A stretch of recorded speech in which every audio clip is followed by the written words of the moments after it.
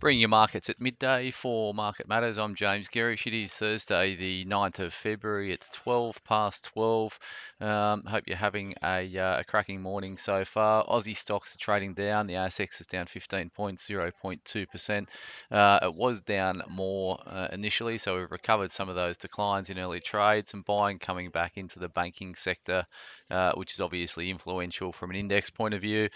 Small caps are where the pain is happening. So the small ords are down 0.54%, trading down 16 points at 29.46. So it really is some of the large caps starting to outperform here in the local market, or continuing to outperform. It's been a pretty torrid last 12 months for small caps right around the globe. US futures at the moment are pretty flat really. So E-minis are up 0.1%.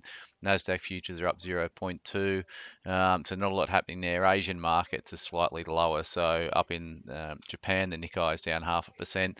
Hong Kong stocks marginally lower, down 0.07 of 1%. Aussie stocks moving, so obviously reporting season is underway. So some movers at the stock level today. Before I get to that, I'll just run you through the sectors. So healthcare is up 0.3%, consumer services up 0.29%, industrials up 0.11%. So it's really a case of some of these defensive areas of the market performing best today, although utilities are down 2.43%. That's on the back of AGL missing their first half results and downgrading guidance. So that's weighing on that area of the market. IT off 1.07%, and real estate down 0.7%. In terms of what stocks are doing today, so Elders is bouncing back after a pretty average last few months. Elders plus 3.62% today.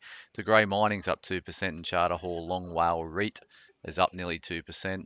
And ORA Aurora at 1.7. We've written about that recently, and it's on our hit list for the income portfolio at Market Matters. On the downside, AGL Energy is down 9.95% after reporting numbers today. I'll get onto that shortly. Megaport's down 5.4%. Hurt by the move out of tech overnight, but also they report results tomorrow. So some nervousness ahead of Megaport's results, which are probably understandable. Coronado Coal is down 4.88%, and the rest of the Whitehaven's down 4.3. Some of the coal stocks are actually doing it pretty tough on the market today, so I'll touch on that very shortly as well. So just in terms of AGL, so this is a company we know pretty well. We've been in and out of it a couple of times in our Market Matters active income portfolio. We've made money each time. We're out of it at the moment, and the stock's down nearly 10% on today's session. Basically, they have had a more difficult first half of the year, and they've downgraded full year guidance. So just in terms of the full year, so they're saying that underlying profit will be in the range of 200 to 280 million. Their prior guidance was 200 was somewhere between 200 and 320 million. Consensus before today's announcement was at 270 million, and that's one of the reasons why we were not comfortable holders of AGL. So the fact the company didn't have a good handle on their ability, on their earnings and what they were going to be, there's a heap of nuances out there that are impacting earnings, and we saw that in the huge, wide-ranging guidance that they had delivered. The fact they're now saying it's going to be more like 200 to 280, the midpoint of that would be 240. So you call it about a 10% downgrade at the midpoint from where consensus was. So the stock down 10% is about right, but I think it's probably, it might overshoot on the downside in terms of the decline that AGL is experiencing. Some of the trends are not great, plus they're relying on a better second half. Elders today is bouncing back 3%. They came out with an investor presentation. They've been around the place communicating with some brokers. They're casting some, in the last couple of days, they've basically flagged some softening in their business, but they haven't, there hasn't been a downgrade or anything of that magnitude. But it flies in the face of what they were saying a few months ago. They were speaking a very bullish scenario in terms of their business, which is understandable. Agricultural is going spectacularly well.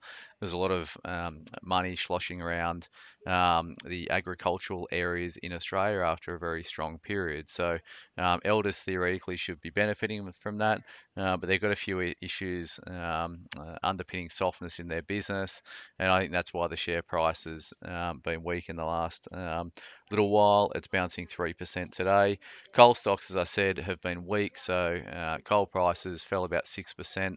Um, 6% overnight.